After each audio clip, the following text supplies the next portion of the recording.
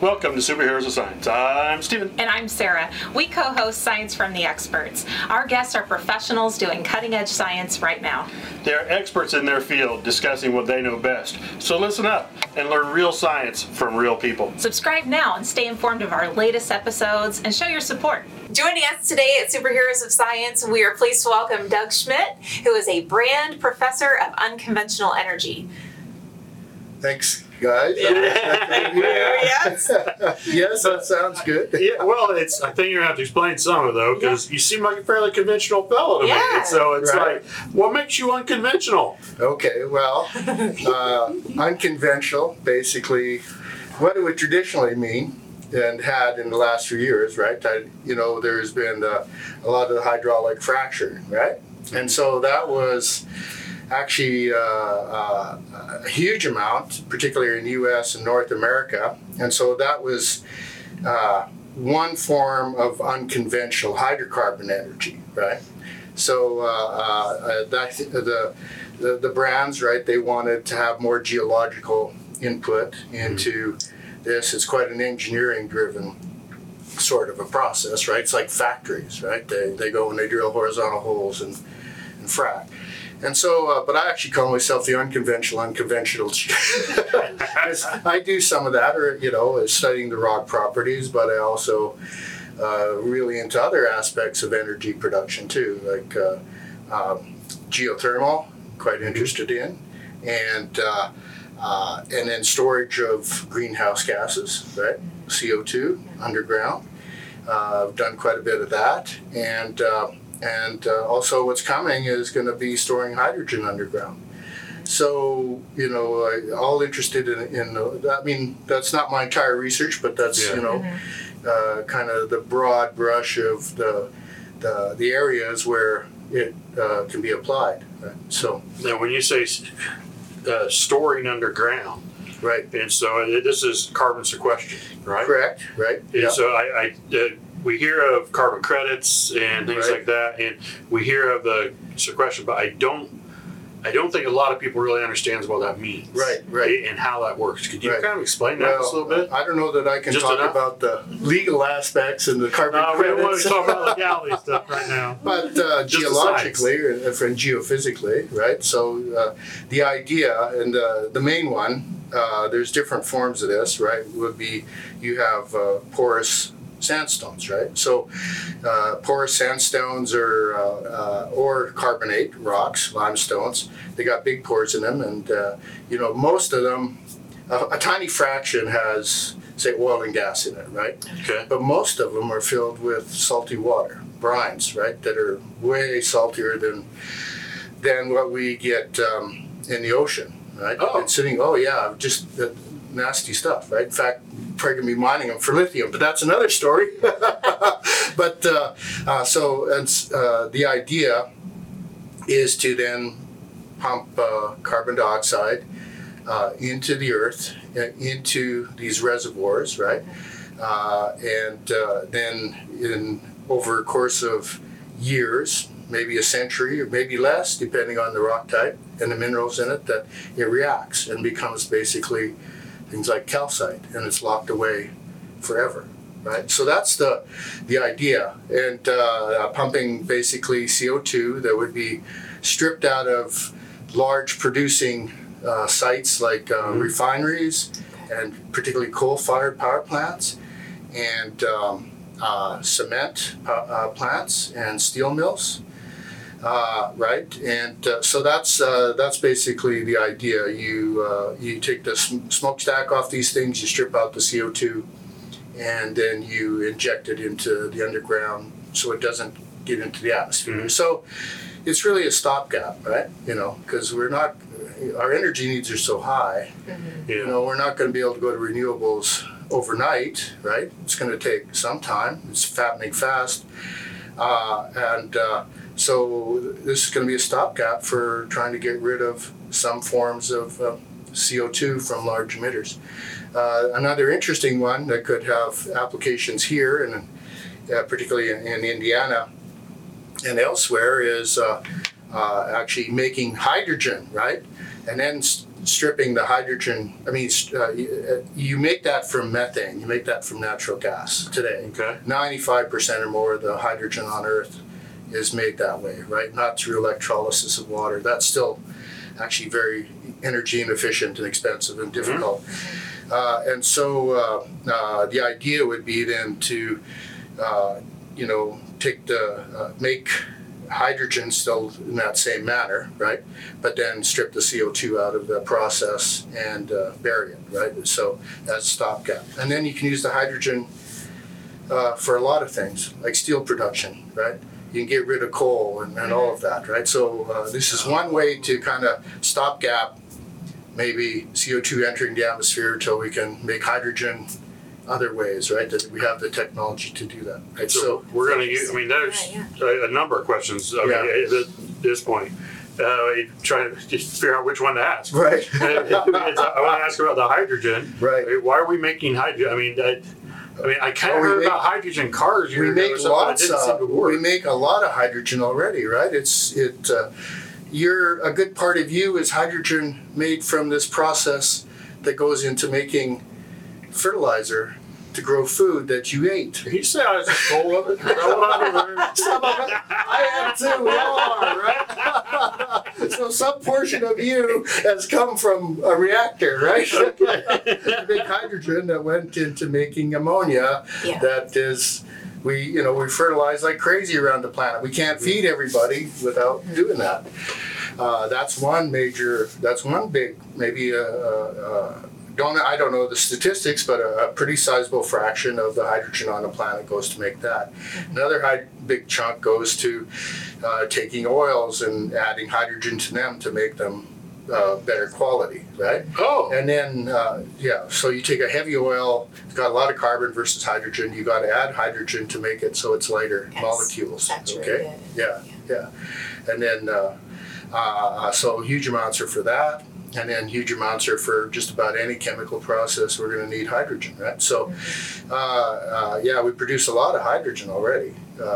But you're right? That's so those things are going to be there. But we could also use hydrogen for making steel and anything, or maybe aluminum and all this kind of stuff. Where traditionally we're using, coal or carbon types of chemical reactions, right? We just can't get away from the process of producing steel. Produces CO2 just because of the way you take the iron mineral and the carbon and you make steel, right? Iron. Yeah. So, but we can get away with that with hydrogen.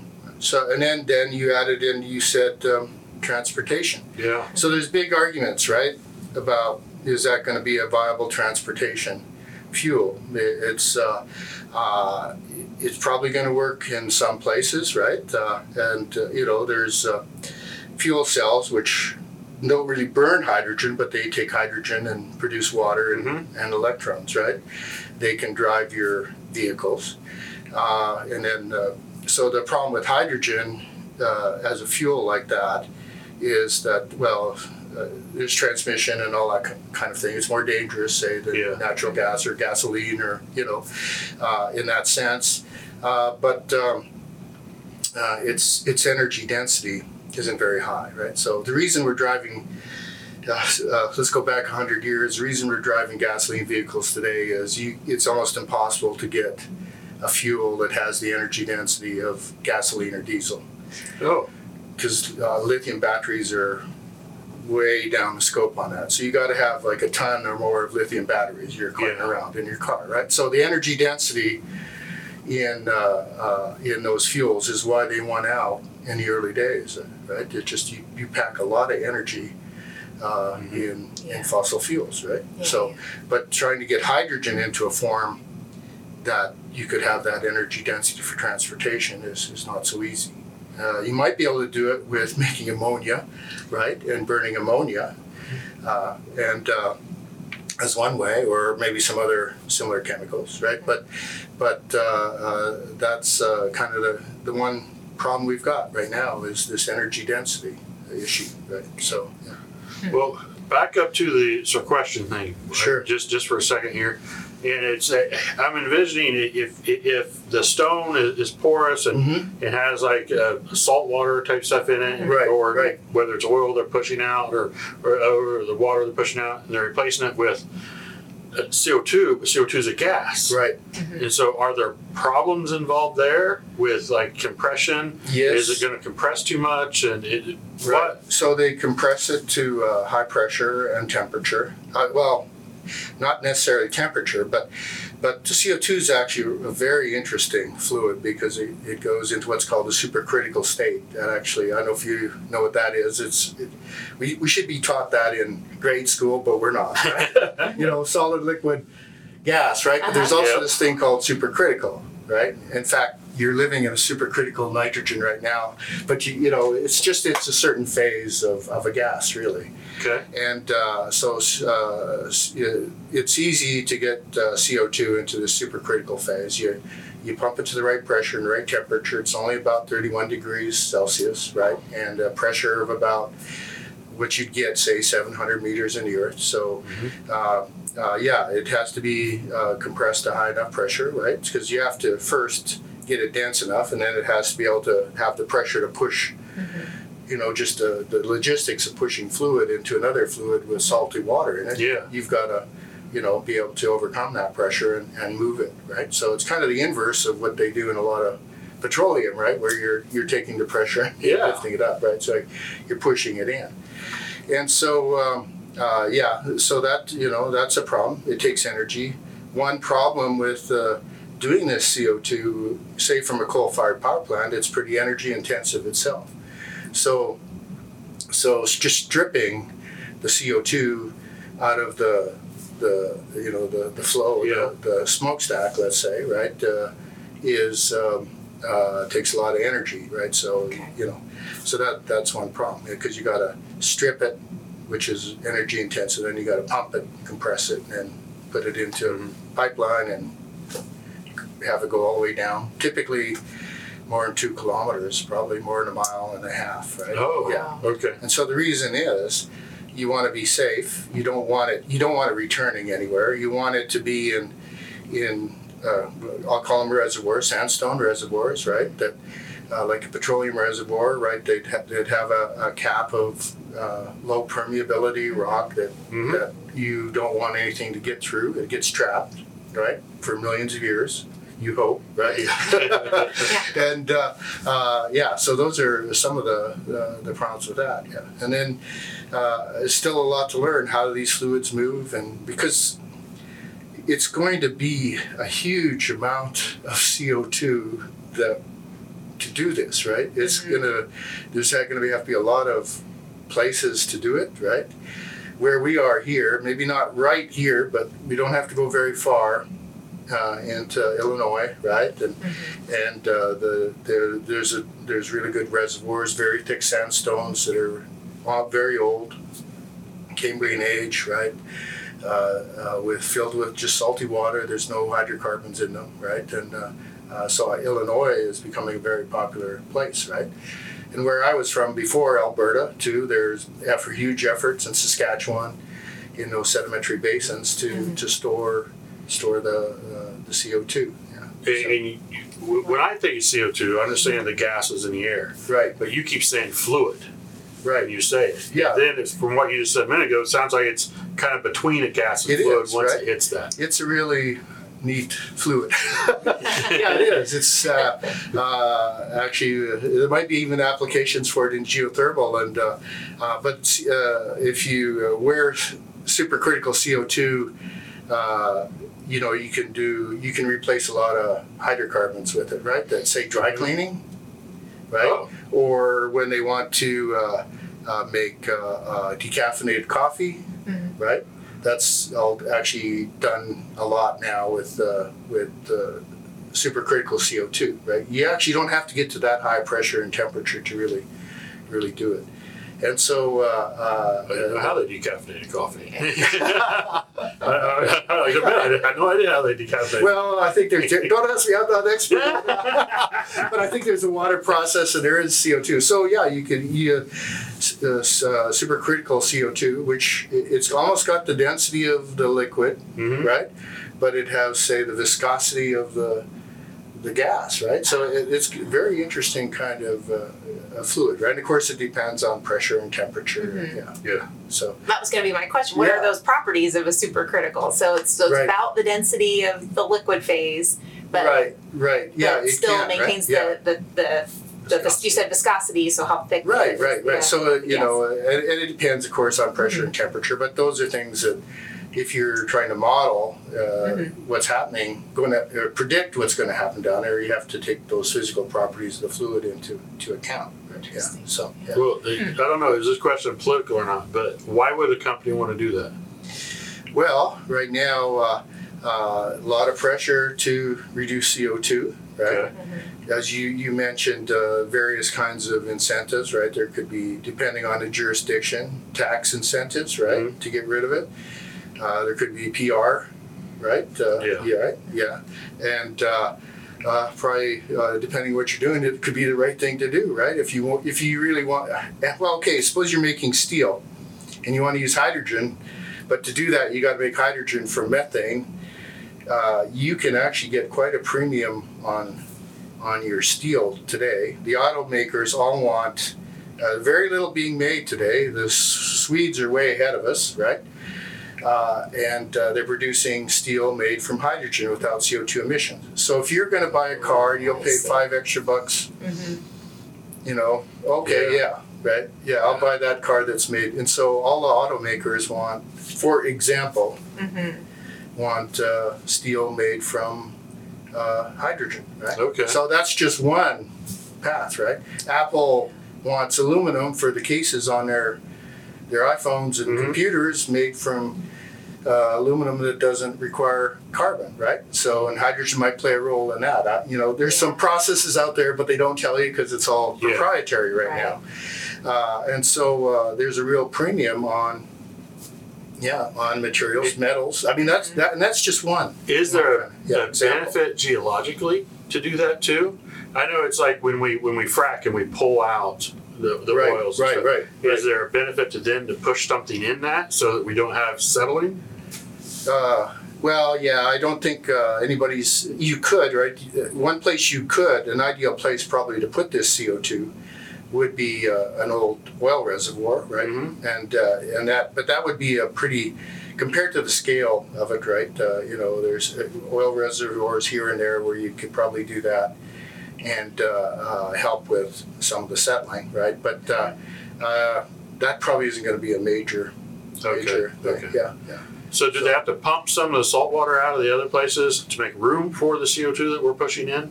No. Or is this all you don't compressed want in to. there? You want to avoid bringing that up, right? That's really, you bring this super salty water up, and what do you do with it then, right?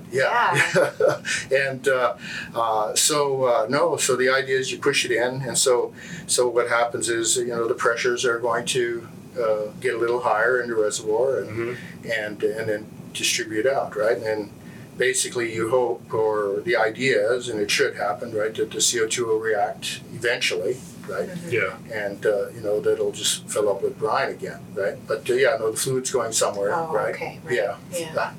And these are, you know, reservoirs, these sandstone reservoirs are, you know, typically, let's say on the order of 50 meters or 150 feet thick or so. I'm just, you know, ballparking it, but hundreds of kilometers by hundreds of kilometers, right?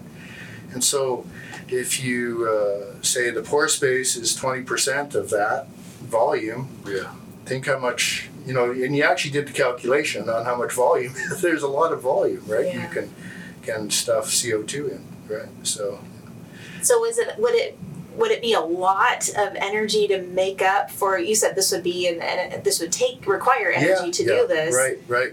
Is there a break-even point then where it? Well, it I mean, becomes... that goes into the costs of all of this, right? So, if there's regulatory, if you're going to be taxed or you in one way or another, like in Canada, you're taxed, right, on CO2 emitted. Probably certain jurisdictions in the States, you're taxed, right? Other jurisdictions, you get tax credits, right? Or you may get a tax credit if you get rid of so many tons of CO2, right? So I think that's kind of one of the economic drivers of that at the present time, right? So one of the main ones, yeah. Okay. Well, it's budgetarily wise. I mean, if you're taxing people putting extra CO2 in and, giving benefits, incentives, financial to the others, that's kind of pay for itself. So if you admit it, I mean, there's different models, and like I said, I don't know all these financial models all that well, but there's the taxes, and then there's credit trading and all of that kind of stuff, right? But this one is pretty solid because you measure how much you pump in and it goes away. And it's not like some of the others where you a little bit, is that really happening, right? It's harder to measure some of the other ones, right? Where you can get, when you buy an airplane, you can say give them a carbon credits. Do you really know what's actually going on? Is that how real is that, right? So this is one thing. You know how much you pump down there and it's gone, right? So it's pretty solid. Okay, I'll give you that one. Now, some of the other forms there, because that's hopefully going to help with like coal and stuff like that, burning and offset. But then some of the other you're talking about is like geothermal. Right. Well, first of all, how does geothermal work? And then what's the future of geothermal going to look? Well, I think it's going to be really good. I'll back up to this thing of energy density again. Yes. Saying, gasoline is pretty good and coal's okay, but everything else is, so that's one of our problems. So geothermal, if we drill deep enough, it's going to get hot wherever we are on the planet. Another fair statement. So, there is, but there's different forms of geothermal. One problem is it's even if you have hot water, its energy density isn't that high, right? Compared to so you have to move lots of fluid, or you have to move a lot of energy, usually through huge volumes of water or something like that, right? So that's one of the drawbacks. But no, I think it's a great topic, and the ones I've been involved with was drilling in Idaho, looking for geothermal energy there. But you can do this at different levels, right? You don't. You're probably thinking of generating electricity, right? And certainly we can do that, but you need usually pretty hot water to do that, right? 200 degrees C or more. Or you can use certain kinds of, they're called binary systems, where maybe you could use 100 degrees or so water, right, at the surface, right? But then there's one other aspect is basically just using it for heating and cooling, right? So if you bring up warm water, and there's in the community, right, there's a term geothermal used quite a bit, and you've seen that, and you're maybe thinking about putting a geothermal heating and cooling system in, right? I am, right, because it probably save you a lot of money, right, but it takes a few years to pay it off. But I actually don't like the term geothermal there because that's still pretty shallow, and what it's doing, but you can do systems like that that go deeper, and so the idea is if you've got any kind of, I'll call it a reservoir down there, right? You can dump heat into it, or you can take heat out, right? And so suppose you've got, say we drilled right here, and this is something I'd kind of like to push on campus, right? Could we set up some kind of geothermal system and where we go, let's say a kilometer, okay? And let's say, I'm just ballparking, I don't know the temperature, but let's say the temperature is 35 degrees, 40 degrees C, right? Okay. And we say we bring the fluid up. We can use heat pumps with that to greatly increase the temperature of that water, right? For say, like on campus for heating. There's the place I saw this is incredible was Lund, Sweden. So they actually take water. It's only 22 degrees C, and they pump it up into this huge heat pump, and they put it to 75 degrees C, and then they pump it into town, and it heats like a third or a half of the town, right? Oh. Oh, wow. Right, and That's impressive. incredibly energy efficient. So the energy, there's some called a coefficient of efficiency on these things, and so the energy, it's actually these heat pumps are really good. I'm talking about lower temperature kinds of geothermal, right? Because you get about 3.5 to 5 times. So you have to use electricity. It's like a big refrigerator. Okay. Okay. So the back of your refrigerator is hot, right? Right. It's taking energy out, putting it in, right? Yeah. And so the idea is you have this water, you take the heat out of it, you heat up something here. But that's so if you wanted to heat that, say you burn natural gas, that would be 1, okay? But the amount of energy heat produced if you advanced, right, multiplied with the heat pump, it's say 3.5 to 5 times as much. So if you can run that thing electrically, right, and instead of burning the methane, actually, yeah, you can burn the methane in a gas-fired power plant, generate electricity, and run your heat pump with say a factor of 3.5 to 5 as much heat energy you can move, and you can do that for heating or cooling. Okay. So they're this is probably going to be happening on a big scale in the future, right? They will be using these heat pumps just because they're so much more efficient than for heating and cooling than just using, say, hydrocarbons directly, right? So that's where I think a lot of the geothermal, say here, if we could go down a kilometer or so and find a nice sandstone reservoir or something, right? Or there's some really neat ideas now too, where instead of actually having to touch the rock, you drill a borehole like this, and you drill 2 boreholes, and they're both horizontal, and you match them up, and you seal them, and then you say run a fluid that'll collect the heat through it. So you're not touching, you're not communicating with fluids. The fluids down there are nasty, right? So you can use something that's going to be a good heat exchange fluid, right? There's a company testing that now, actually back in Alberta, right? And so those are all kinds of new technologies that could be used to try and get that kind of lower grade geothermal energy out, right? Yeah. So. But then the fun ones are the fun ones are the hot ones, right? That's where we really need to push technology. Sorry, I got off. But because it's still hard. If you want to get down, there's actually supercritical water, and so they're testing this in Iceland. Where you have basically magma, right? Yeah. Close to the surface, right? Yeah.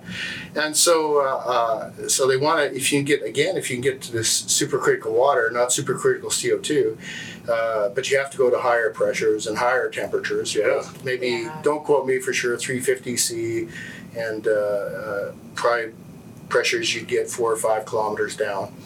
But then because of this issue that you have the density of the liquid, but this lower viscosity, you can move up. And there's also some interesting things about this supercritical water, that it carries more heat than, say, just water, right? That these could be ways to really generate electricity. But you need the right geological conditions. Yeah. So. All right. Well, let me ask you this.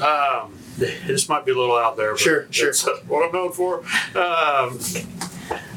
We have only a certain amount of oil or Right. natural gas, Right. petroleum Right. on Earth. is there only a certain amount of heat inside the Earth?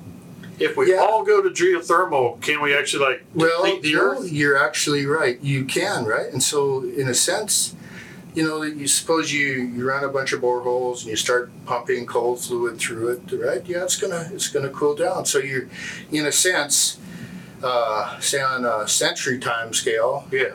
you're probably mining it, right? But then it'll come back. It's slow. Conduction in the Earth is very slow, so and the Earth is very hot down there, so Yeah. it'll come back, right? But you are mining it in a temporary fashion, Interesting. that heat, right? Because and I think there's problems with that. It's the geysers in Northern California. Actually produces. It's been ongoing now for decades, right? It's geothermal energy production for. I think it produces a lot of the energy for San Francisco and the Bay Area, right? Oh. And that's been going on for decades. And so, I think they're running into problems where it's cooled down and, becomes less efficient, the system. Mm-hmm. So those are definitely considerations, yeah. Well, help me with my foundations, basic, and this is Right. stuff you're like you shouldn't be asking right now. But where's the heat come from inside the Earth? Okay. How did it get there? Okay, so Has it always been good there? thing I'm teaching 118 because I remember this. Well, actually, came from different aspects, right? So one was just the forming of the Earth 4.6 billion years ago. If you slam the Earth together, there's probably more energy there in principle to vaporize it, right? So there's a huge Yeah. amount of energy right from the beginning. The whole thing was probably, some people want a molten ball, right? And then it differentiated. So when it differentiated, then, you have this thing, the core, which is all quite heavy. It had to fall, right? So think about the entire core falling thousands of kilometers and how much heat energy that's going to generate. Then there was radioactive decay, right? Mhm. And that's particularly in the crust, which is kind of the scum on the Earth, collects all the radioactives. So we got higher natural radioactivity here, right? And that's producing some still, right? Mhm. And the fact that the inner core, this is worrisome, over a billion times. It's growing, right? It's cooling, and so as whatever iron or some kind of alloy is growing on that outer core, that's releasing heat, right? Too. So those are, there's just a lot of heat from the initial formation of the Earth, and plus that initial radioactivity and ongoing radioactivity, and that's there. So. There's a lot, yeah.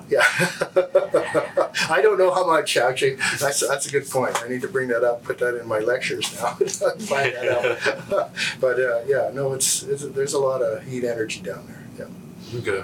So something I'm wondering, this might be maybe you just can help me with my foundations for Right. this as well. But when we talk back to pumping CO2 out, or maybe CO2 that's produced back into the Right. ground, Right. is that okay? First of all, is that done right now? Yes. Yeah. Is it done right now? Yes. Okay. Yeah. So there's been actually right next door some of the initial projects at Decatur. I'm probably saying that incorrectly because I haven't figured out my Midwest how to say names yet. Right? In Illinois. So they put about I think about a million tons of CO2 as a test project there. That actually is an ethanol plant, and ethanol has a pure CO2 stream coming out of it when you make the ethanol from corn, right? So, there's another place that you want to bury. And so that was a test, right? Okay. There's a bunch of projects being thought of right now over in Illinois and in North Dakota and in Canada and Alberta and British Columbia. Saskatchewan, there's quite a large project near a coal-fired power plant right on the border with North Dakota. So there's, and then in various places, Australia, Europe, it's being tested, for sure. Yeah. So if there's enough, or maybe it doesn't take much, if it's pumped out of the atmosphere underground, Well, no, we're not going to pump it out of the atmosphere. Oh, okay. I was like, well, I don't know. Okay, no. It's the byproduct. So it would be, Byproducts from suppose what's you used. got a Okay. coal-fired power plant, right? And you Okay. got the smokestack coming Yeah, out right. of it. And And you're then you saying take take that that. and you strip the... Okay. Yeah, so, I mean, that's one thing. It's probably not going to work on cars and, you know, 'cause Yeah, you need yeah, a large kind of source of Okay. CO2, right? Well, that, yeah, okay. to make Thank it, you for that. yeah. That makes sense. Yeah, but actually, that's one question I gave is if they, so I'm teaching the energy course, right? So one of the Yeah. things I say, what are some of the problems with CO2 injection, right? And, you know, they have to multiple answer type thing. And one of them was that. I said, we're going to take too much CO2 out and we'll all die or something. So you failed that one right now. I should have said that. Now they'll all get that one right. Yeah. Assuming they all listen, yes. I know, right? You get your free exam question Yeah, right That's here. about 1,000th of their. Yeah, exactly. You're not going to pass the course based on that. But bonus question. Yeah. So what we talk about the amount of energy that's in different fuels and stuff. What type of energy that we use as humankind is the most efficient overall? Oh, geez. Most efficient. Yeah, I'll put you on I the guess, well, it depends on so many things, right? So let me give you, that's maybe an impossible one to answer, but okay, I'll give two examples. So you may not know it, but it's more efficient in terms of energy to take the gasoline and burn it in a power plant, Mm-hmm. generate electricity, charge your electric car, and run the electric car, because an electric car is so much more efficient than an internal combustion engine, right? Your gasoline engine, if you get 25-30%, you know, actually energy going down the road, you're lucky, right? So that's kind of, you know, so it's kind of the context and the comparison, I think, that you have to do there. Another, you know, really efficient, is the gas-fired power plant. So they do kind of a dual thing. So they take natural gas in turbines, right, and they burn it at incredible temperature, right? Because back to basic thermodynamics, if you want an efficient process, you got to have a very high temperature and a cold temperature, and the efficiency gets better with that, right? So we can never achieve that, right, in the theory, but you want to get still as high a temperature you can. And these gas-fired power plants, right? There's, I guess, one just built on campus there recently. They're incredibly efficient because they got the very high temperature. But then and I think we're looking at probably 65% or so efficiency, right? Wow. But then it gets even better because with these things, and that's what they're doing here, they take the steam generated off that, and then they run it through a regular steam turbine. So you do a gas turbine, like, you know, would be on a jet essentially, right? And then, and that's very hot. The exhaust is just super hot, right? And then, so they heat up, they boil water with that, and that runs steam turbines, right? So you got this two-step process. And then you can take the water, the warm water that's left, and I think they do that here on campus, right? And run it around for heating and cooling, right? So, Well, I had no idea. Yeah, so you can start to get, you know, so it's not like what's the most efficient thing, I think, is what can you do to design as efficiently as possible, right? Is probably more the way to look at it, because it's all these moving pieces sometimes, right? So, that go together and costs, of course, money and time, right, to make it more efficient, So, but And I didn't think about it because I've not asked an expert, but you know, you think about like the electric car, versus, as you mentioned, versus my clunker that I drove here today. You know, and I'm like, is it really more efficient to drive an electric car? Well, that's what I thought too, but you actually got some, you know, there's some numbers out there, and it just kind of blew me away, right? In terms of energy efficiency, right? So I just did not think about because those electric motors run at 85% or so efficiency, right, in your electric car. So, it's just, yeah. Well, Yeah. I mean, that's something I learned recently too myself, so. I don't feel too bad. I know. Well, and I think this is something, I mean, it's definitely something I've heard too, that, well, they're electric cars, but they have to charge from Right, whatever. But I right. think that, I love that you bring up this point about the efficiency and that. But, yeah, so again, you know, then there's the CO2 output, of course. If you're charging your electric Yeah. car in Indiana, well, except we do have a lot of wind and there's gonna be more solar, but, you know, you're producing a lot of CO2, right? Yeah, if you're charging in Norway where everything's hydroelectric, or Quebec, right, then, you know, no CO2, right? So, yeah. So there's that aspect of it too. And I like to mention that I like that you talked about looking into geothermal, because I just replaced this last week Yeah. my water heater. Yeah, I had an electric water heater. It was like literally was 55 years old. We figured out something like that. Wow. So it's lasted quite a while, and I was very happy with that. But we had to replace it finally. It rusted out, and I looked at, because they have the geothermal Right. water heaters. I thought, Right, those are right. a little more, but that would be really cool. But I don't have like a heat pump unit.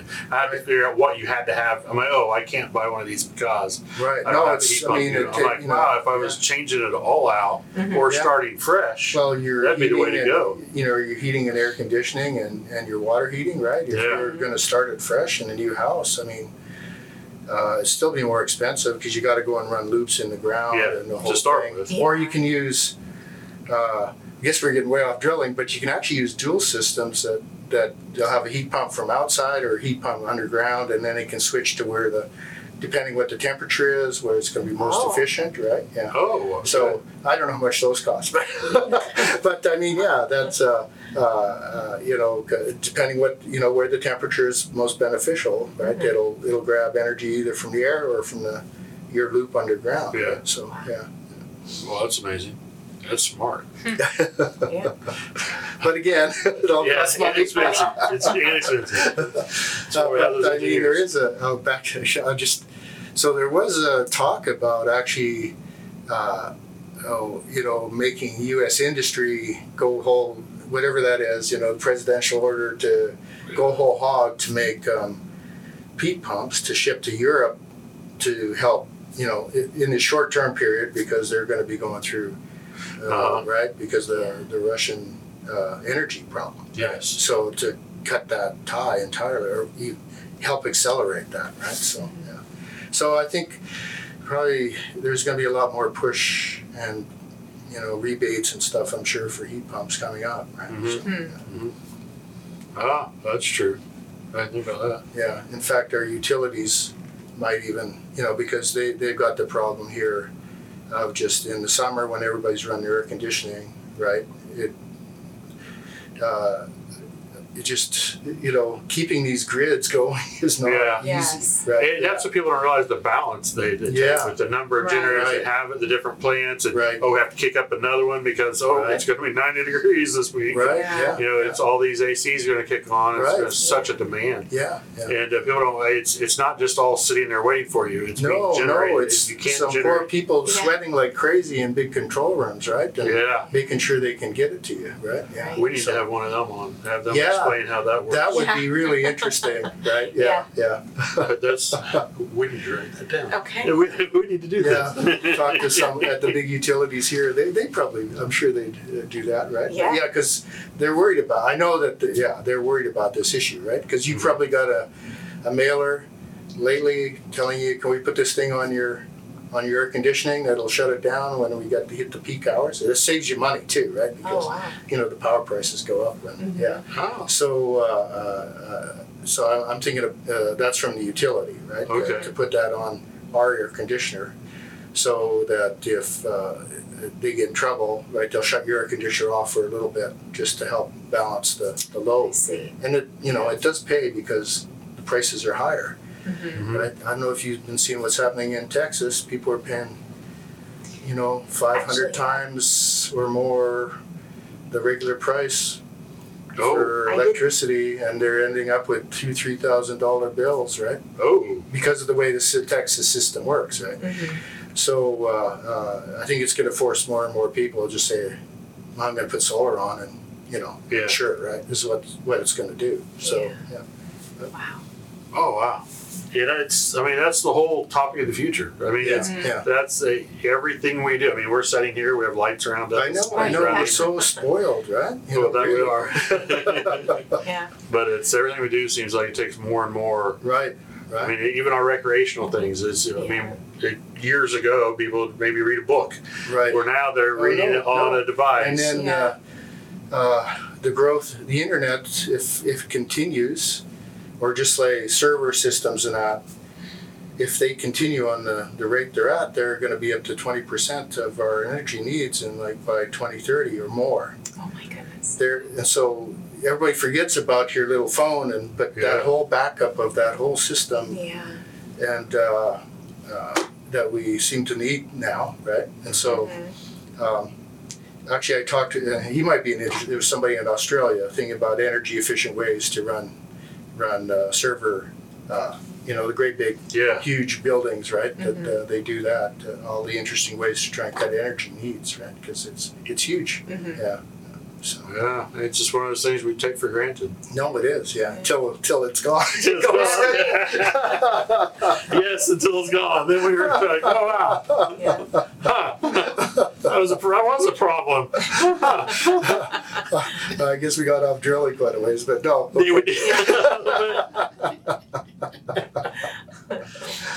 Did we not? Did we cover everything with drilling that we were going to talk about? You were going to ask what's the deepest borehole. Oh yeah, that's what we're going to. And then I took you off course. Yeah. So the deepest borehole, it's actually 12,202 meters deep, and it was drilled in the Kola Peninsula by Russia. And finished maybe about 25 years ago, right? And there was a lot of studies, really interesting, right, there. It's closed up now. And of course, if you, in your clickbaits and that, you'll sometimes deepest hole on the earth, that kind of garbage, right? Yeah. Yeah. But no, it is real, right? And but unfortunately, it's closed right now. But took special kinds of developments, just technically, because to drill, right? Drill that deep. Right. Yeah. Special kinds of drill strings and for the drilling process and that. Yeah. Plus warm, right? And then there was a deep borehole in Germany to almost 9 kilometers, right? And it got too hot. They wanted to beat the Russians, right? This was about 25 years ago, but it got too hot, right? And so the heat is the thing that kind of kills you a lot. And but going, say the Gulf of Mexico, places like that now, don't quote me exactly, but it's probably a good 6-7 kilometers, right? And some of the deep basins in Wyoming and in Alberta, they'll drill to 5 kilometers, right? Fairly regularly now, yeah. What are they doing? Why are they drilling that deep? Well, that's all hydrocarbons, right? Yeah. Okay. So huge. And so that was the one with the big blowout, the BP blowout a few years ago, right?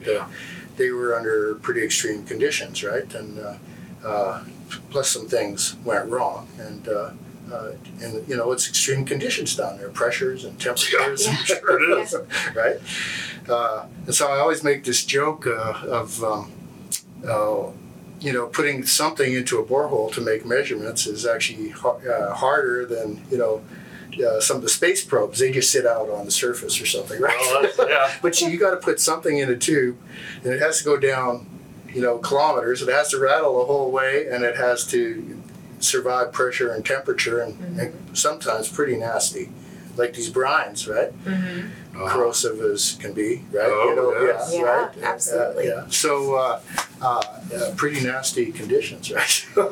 It's tough engineering. We don't think about it. How much engineering it takes place to do the science that we're trying to figure out. Right. We don't even think about all of those components. Right. It's just mind blowing.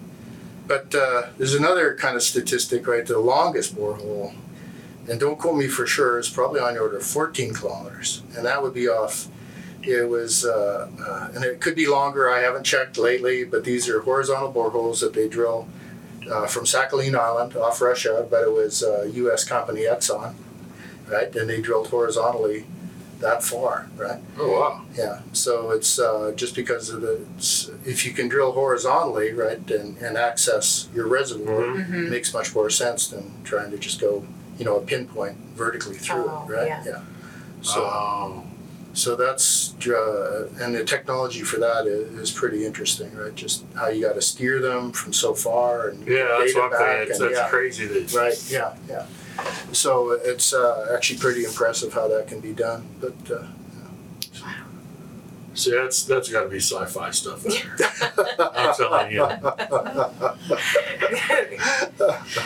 She gets tired of hearing me say that. Oh, no. This is what we deal with. This is what we deal with. Everything you guys talk about, it's like, is this real or just science fiction? Yeah. Because it's just crazy. right, yeah. I mean, it's those are things the B movies are made from. You're right. Gotta get your inspiration somewhere. That's right. Nice. Reality's Yeah. weirder than the Right. Yeah, it is. Sometimes, Yeah, it it can be. Yeah. Well, we appreciate you taking Yeah. time chatting with us. Okay, And sure. this It's is, very interesting. yeah, it is. Okay, It- yeah. I guess we got off drilling, but that's okay. Yeah, I was saying we started on topic, and then we just kind of drifted around, then we back and forth. Right, We yeah. did a little drifting, but I know I had more questions I was going to ask about the different how they do the drill and how they Right. decide and all those things. But Okay. I started. I think I took us off track. Well, if you get desperate later,